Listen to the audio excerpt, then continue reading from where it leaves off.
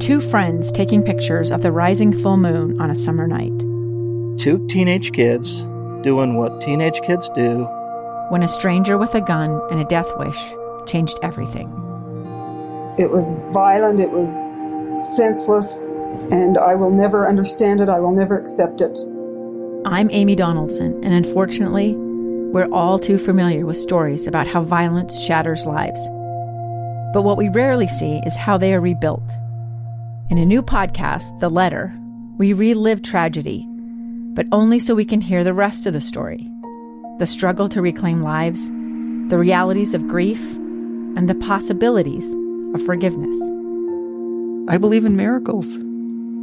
Sometimes I thought, there are no miracles. Yeah, there are, and this is a big one. Follow The Letter at theletterpodcast.com or wherever you get your podcasts. Inside Sources. Behind-the-scenes experience in Washington and around the world. Here's the opinion page editor of the Deseret News, Boyd Matheson, on KSL News Radio 102.7 FM and 1160 AM.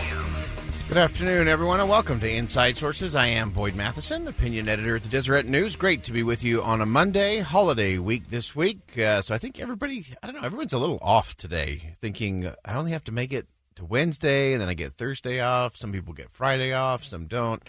But news is not going to stop. That's the one thing I can predict for this 4th of July week, is that things are going to continue to rock right along. So we have a lot to cover in the fastest 30 minutes of radio today. And we'll be joined in our second segment today by Jason Perry from the Hinckley Institute at the University of Utah. So we'll talk about some of the polling, some of the fallout from the first Democratic debate last week. We'll also look at the Salt Lake City mayor race, where we'll have a vote coming up in August, and some debates, additional debates coming up on that front as well. So stay close by. We'll hit that with Jason Perry coming up here at about 12:47. So don't go anywhere. All right, I want to dive into a few of the happenings over the weekend. President Trump was at the G20 summit in Japan. A lot of posturing, a lot of posing going on there, as is always the case at the G20. And but some interesting things on the ride home. President Trump decided, since he was in the neighborhood, he should stop in and do a little visit to North Korea. First sitting United States president to do so. And the really interesting thing, the fallout from this has been pretty interesting and very predictable, to be honest. You have the supporters of the president who are saying this is diplomacy, this is statesmanship, this is doing the right thing for the country. And you have those who are against the president saying this is reckless, this is validating a tyrannical dictator who oppresses his people. And so it goes back and forth from a political standpoint, which is the problem. Because if you really look at it, there's some fascinating correlations between what is going on with Korea and what President Obama did with Iran, Venezuela, Cuba, and others. And so to me, it's one of these classic, depending on which side of the political aisle you're on, is how you are going to view what happened over the weekend. Even getting right down to the policy issues. The New York Times broke earlier this morning saying that there were sources inside the White House saying that they were working on a strategy, a plan for North Korea that would become a freeze, that would basically freeze North Korea where they are in terms of their nuclear arsenal and development. And again, a lot of people are crying foul and saying this is awful and terrible and dangerous. But of course, if you flip the switch and go back to Iran, people were saying the same things about President Obama and dealing with a dictator who oppresses its people and doesn't allow free speech or freedom of religion and so on, and they're dangerous, and to have nuclear capability. Iran itself reported this morning, that they have exceeded the amount of nuclear material that they've been able to enhance, so they have broken the Iran deal. Although, remember, President Trump withdrew the United States from the Iran deal about a year or so ago, I want to say.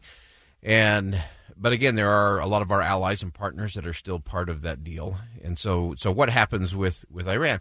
So to me, the fascinating thing in all of this is we're really watching same song, different chorus is all we're seeing here.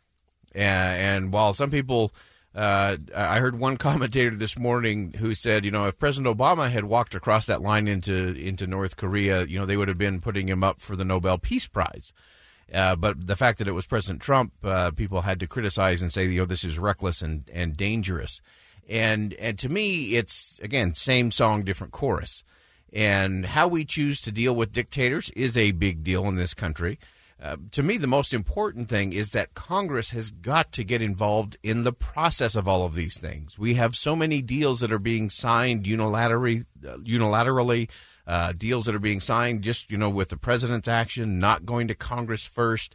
And so there's a host of things where we've got to get the politics right if we're ever going to get the policy right. And so anyway, I think this will be fascinating to continue to watch play out. You've got people hyperventilating on both sides of the aisle. And as always, you also have people raising money on both sides of the aisle. And to me, that's a big part of the problem. I also wanted to hit really quickly. Over the weekend, you had a tweet that went out regarding presidential candidate and United States Senator from California, Kamala Harris. And the tweet was retweeted by Donald Trump Jr., and it was basically saying that Kamala Harris really doesn't count as black because her parents are Indian and Jamaican. And so she can't claim all of the things in terms of the African-American experience. The tweet was quickly taken down, but the debate continued. In fact, I sat on a panel on MSNBC yesterday morning, and we talked about this.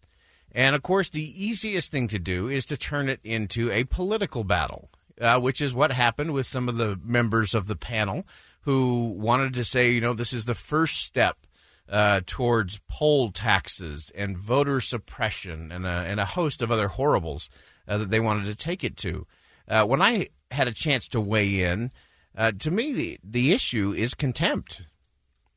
More than we have a political polarization problem in this country, we have a contempt problem in this country.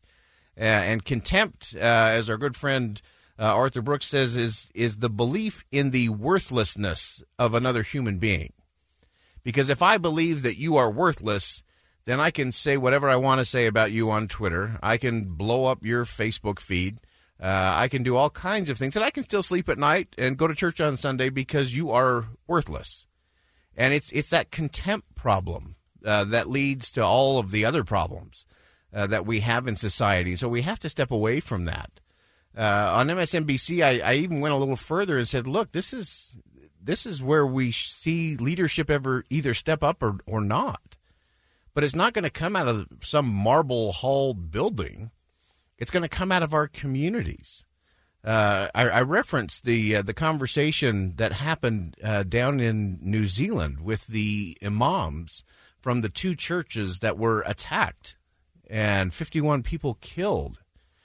You want to talk about hate? You want to talk about contempt? Someone going in and actually taking life. But then what happened?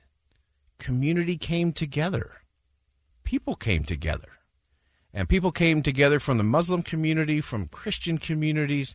The Church of Jesus Christ of Latter-day Saints made donations to both of those mosques. But even more than the monetary donations was the commitment from the people in the local community to come together, to reach out, to lift up. And that's the real key. And we're going to see things continue to spiral downward, sadly, as we enter the 2020 election cycle. But to me, it's a contempt issue. And you can take anything that happens out there and you can turn it into a left versus right issue if you want to. I think the real test for all of us is, can we turn it into a community issue, which leads to community solutions? That's the bottom line. All right, we're going to step aside for a quick break. When we come back, the great Jason Perry will join us from the Hinckley Institute. We'll break down the numbers, the fallout from the debates last week, fundraising for the Democrats, and the big mayor race right here in Salt Lake City. So stay with us right here on KSL News Radio. We'll be right back.